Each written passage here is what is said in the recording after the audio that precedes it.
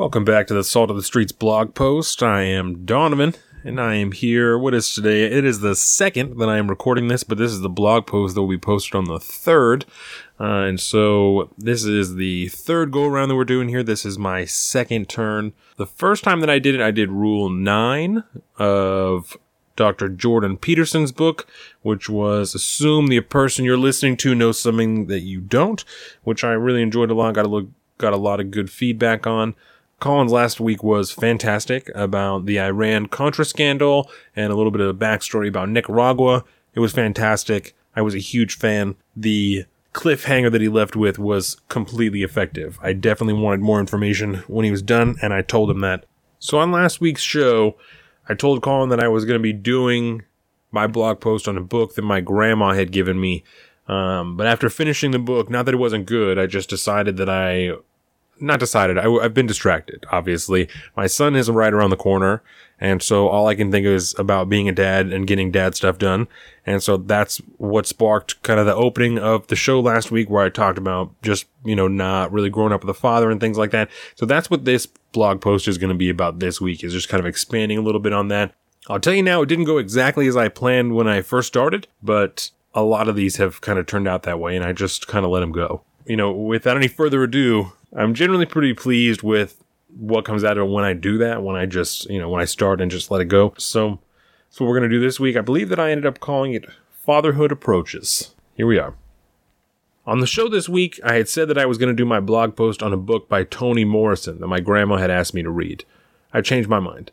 Not because of the book, because it was pretty alright, but because my mind has been consumed with the incoming arrival of Dax in all arenas. Offie and I talked in the intro of this week's show about part of what's been on my mind, and I decided that I would expand on that so this isn't just a forced piece of writing. Without harping on it too much or trying to make myself sound special, growing up without a father is something that affected me in many ways as a child, and continues to affect me today. When I look back on it now, I don't think I realized how much it affected me when I was a child. My parents were divorced when I was 2, and I think I was 5 when my dad moved from Washington to Oregon, and then eventually to Arizona where he lives now.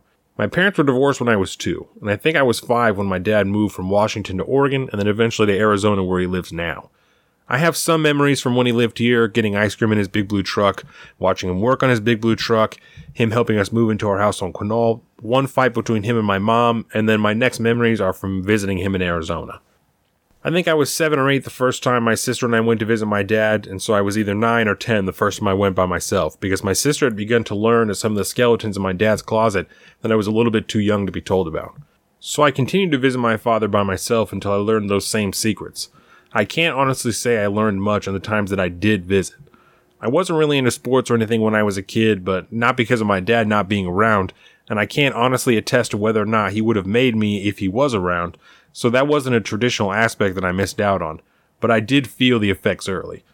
There are the more traditional male things that I missed out on, like being shown how to properly do yard work, learning how to work on cars or use power tools, maybe being shown guns and made more comfortable around them. I don't like to focus on this too much, because I honestly don't know my dad well enough to know if he would have taught me these things if he was around. But if he is into these things, I could maybe have been made more comfortable with them sooner, or have been exposed to them in a safer environment than I was.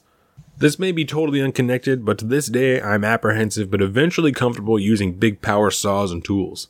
The first gun that I saw was one shown to me by someone I will not disclose, but the gun was not registered to them and had been used in a crime. Someone had to show me how to change a tire the first time mine went flat when I was 18. The things I know about cars are limited to the things that I have had to fix on my own. I did yard work poorly for years because I was just told to do it and not generally given instructions because the women in my house didn't want to do that. Outside of these are the things that people may not think about or could possibly take for granted. There is a healthy list of things that were decided to be my responsibility when I was growing up because you have a penis. And that's a quote directly from my mom. That didn't make sense at the time and felt like an excuse for me to do something none of the women in my house wanted to do. There are all kinds of things now I won't let my wife do because I feel like they're my job as a male. Picking up the dead animal gifts left by our cats, picking up cat or dog vomit in the house, mowing the yard, washing the cars, etc. It took me years of this being explained to me by other people's fathers, that there are just some things that you're supposed to do for your wife and the women you love.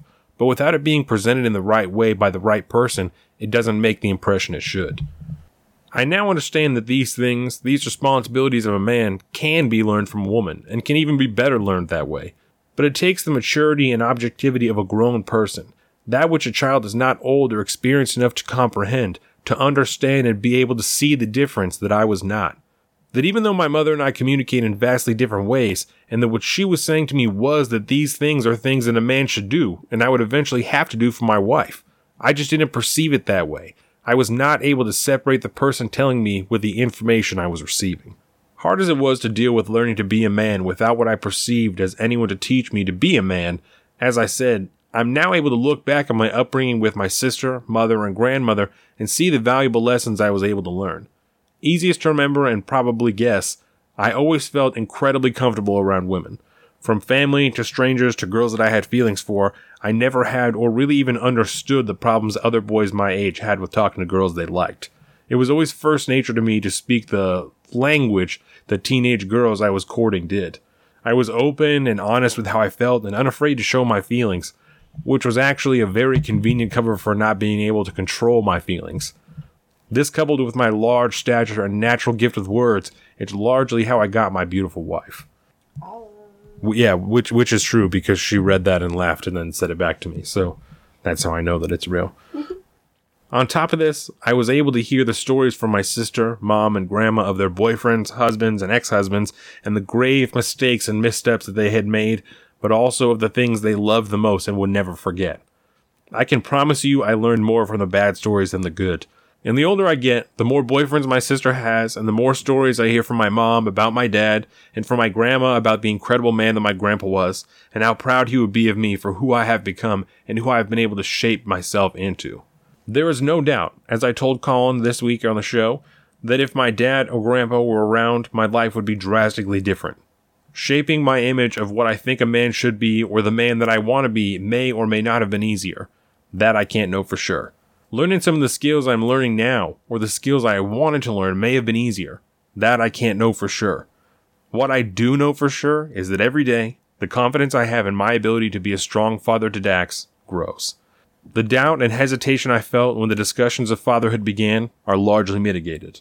While I see extreme value in the presence of a steady father in the raising of a child, I recognize now that in lack of such a father, it is simply necessary for the correct roles, responsibilities, and skills to be imprinted on a young man in the way that can be recalled when the proper growth and maturity has been reached.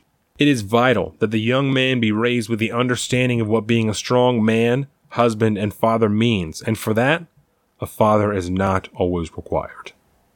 So that is it for this week. That is the blog post for, as I said, January 3rd, 2019. This is my first one for the year, the first one that we've done this year. I really, really hope that you guys enjoyed it. As you can probably tell, this is not something that's going to go away from me. It's something I'm going to continue to think about, especially as Dax grows up. So this, I'm sure, will not be the last time this is addressed, both on the show and on these blog posts here. So just get ready for more of that. I really hope that you enjoyed it. I hope that it helps somebody a little bit, because as I said on the show this week, when I think about stuff like this, I think about people who are in similar situations that I am. And I think about the way that it affects them, and it has affected them, and if it does in the same ways that it does me, it just makes me really curious. So it's something that I think about pretty frequently.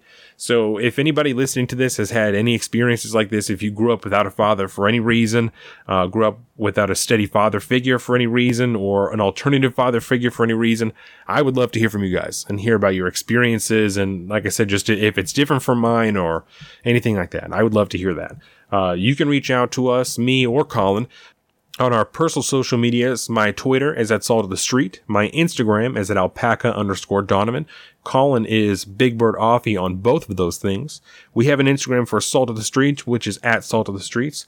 We have our Facebook at Salt of the Streets. We have our YouTube at Salt of the Streets. We also have saltofthestreets.com, where you can find everything that we post. The episodes go up on Monday. The pre-show videos go up on Monday. The full show videos go up on Tuesday. The blog posts come up on Thursday. We do a live pre-show before the show that's usually on Saturdays. This week will be on a Friday. If you want to find any of that, you can go to Salt of the Streets or any of those social medias. If you want to reach us, again, Salt of the Streets or any of the social medias, you will hear back from us. Thank you so much. Hope you guys enjoyed it. Have a good weekend.